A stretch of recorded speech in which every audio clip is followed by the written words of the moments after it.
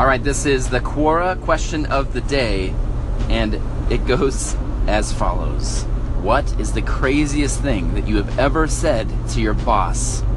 I would love to hear your answers to that question. My answer to the question is coming up next, but please call into the show. I'd love to hear your answer to the question from Quora. What is the craziest thing that you have ever said to your boss?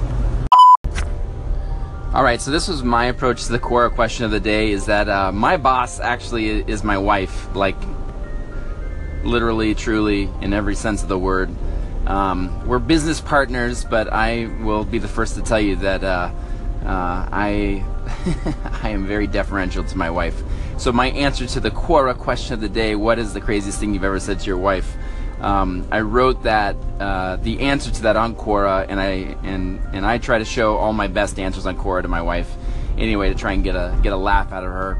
And so my response was, "You're hot, let's have a baby together."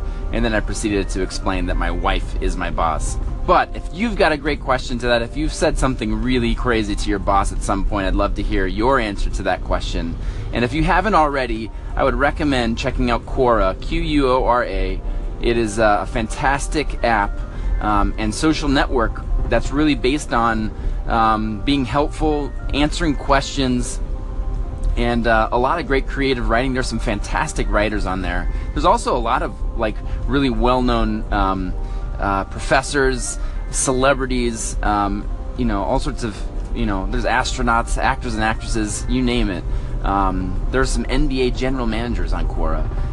And so it's a little bit like, if you imagine, it's the opposite of Twitter.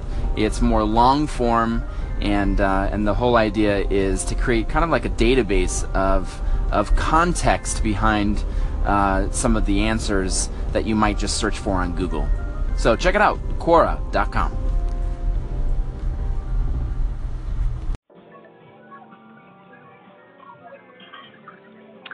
Hello, is this Daisey Lynam? Yes, it is Daisey Lynam. All right, well, thank you for joining me today on the Arthur Murray Live podcast. I am your host, Chris Lynam, and I am also your husband, Chris Lynam. So it's like I'm sleeping with the host? Exactly. So, one thing I think that for anybody that's listening, why don't you tell everybody a quick summary of your Arthur Murray story? Well, my Arthur Murray journey started as a student in the Hayward location. My girlfriend was taking lessons with someone named Alfredo, I believe his name was, and he started teaching outside of his house. And she said, if you want to learn, you should go to Arthur Murray. So I went there, and that's how I started. And then I asked to be a teacher like 3 or 4 times, and that wasn't happening. And then finally I got in, and they had me part-time, and I just kept showing up full-time.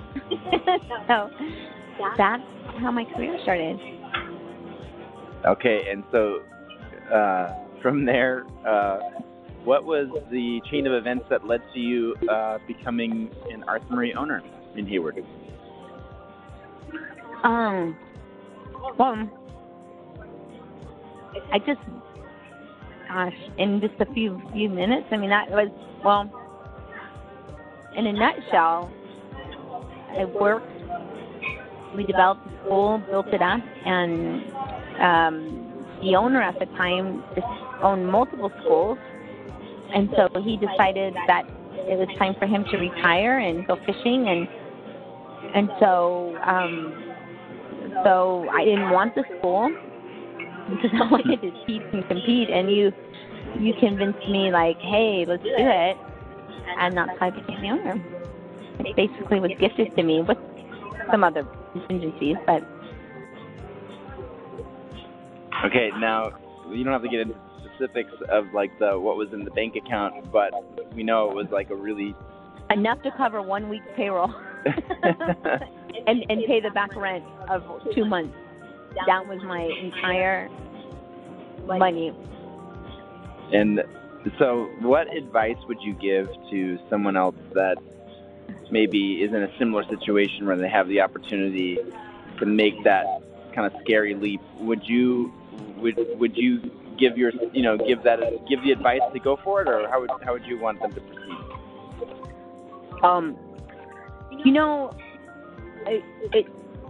It seems like I would say go for it, but it really would depend on the person, because I think that what was unique with my situation is there was me and then there was you coming from, a Group 1 school, and our work ethic was like extraordinary, and my education and your education combined brought to this business is what really made it excel. And then in that day and age, it was a little different as far as marketing and advertising and how people found us. So I would say, yes, go for it, but with the understanding that it needs to be a 24/7. You have to be all in. You can't be in with a exit strategy. And that was the big difference. It was an incredible opportunity, but it was more incredible that we were able to do something with that opportunity. So many people get opportunities like that. They just don't run full force with it. So you mentioned the word exit strategy, and I think that's kind of like a new sort of current, like by the book business. Not cliche, but it's like one of those standard practice things that I think some people really believe in, and some people, are those purebred entrepreneurs, and they see no way out. So what's your take on exit strategy?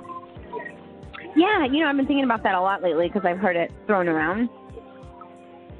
I think it is a mistake to go into a new business with an exit strategy, and I think it's 100% a mistake to be constructing an exit strategy when you're unsuccessful. And the reason is because it's coming from the wrong place. If it's like a retirement plan, but you can't try to sell or exit strategy an unsuccessful business. Who wants that? And who wants to take that on? And then if you want to exit the business and also get money for it, that's not going to work. So I don't believe in exit strategies. I believe in what is the word? I think I believe in change and opportunity. And so even if we were to exit our businesses in the way that they are, we would never just exit and dump, because you would still need to be involved to make sure it was successful. Just like one of our students sold his $1 billion company, but it was with the contingency that he trains and develops for like 5 years with the company, so that the business is successful. I think where people are coming from with this, I need to have an exit strategy, sounds really cool to justify your business not doing well or not expanding, the fear behind that. So it's a great cover up. Yeah. So I don't believe in exit strategy. No retreat, no surrender. Exactly. Okay, so what do you think you would be doing if you didn't get involved with Arthur Murray? I would be probably running my own accounting firm. Cool. Yeah. And so do you think, how do you feel like your business story has evolved? Like, did once that came to fruition and you took over the Hayward studio, how has that kind of gone according to plan? Do you feel like you're ticking off boxes that are expected, or what were some of the, has it gone according to plan, do you think?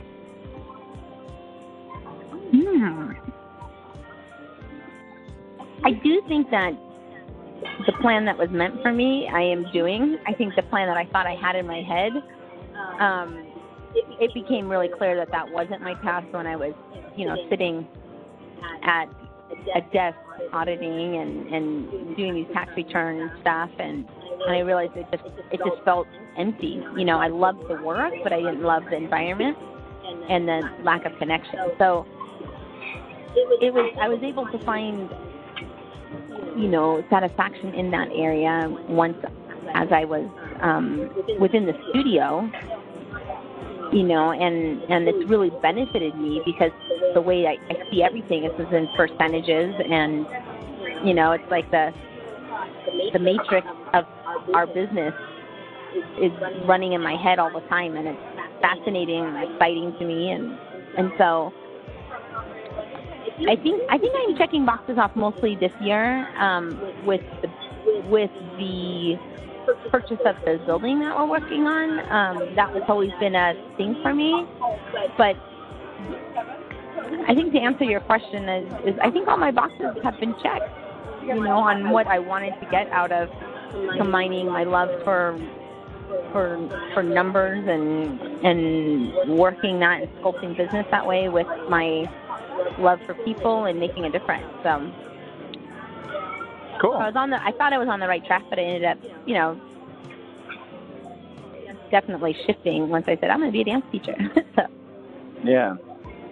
Okay, and so a lot of the stuff that we talk about on this podcast has to do with, you know, combining the world of like the digital funnel with like brick and mortar business. And so what's your take on brick and mortar, like physical locations, and what kind of role that digital plays in that these days from like where it was before? Well, before I would sit down and meet with the newspaper rep and design an ad, and it cost me $2,000 a week or something silly, and then we put a 1/4 inch, and it was like this personal relationship that you had with your ad rep. It took a lot to really generate business, so you appreciated it. I think the digital world is awesome and underutilized for our industry, but it's incredible. Like I studied business administration and advertising as a minor, but I feel like I learned nothing about advertising because it totally changed with what everything was and still is. And so it's exciting, I think, once it's embraced. And I think it's any business that doesn't embrace the digital world or Facebook and Instagram and all of that is really missing out on this amazing platform. Cool. Well, thank you for being our first interview on this podcast via Anchor. And do you know what our Anchor URL is? It's pretty good. You could be dancing? No, it's anchor.fm/live. Cool. Pretty cool, right? Yeah. So I want to thank Anchor, and we also want to thank Daisey Lynam for being our guest on anchor.fm/live. This is the Arthur Murray Live podcast, and I am your host, Chris Lynam, meeting with my business partner, wife, and dance partner, Daisey Lynam. Thank you so much for being our host and taking this time out of your busy lunch to do this interview. Thank you for having me. Anytime.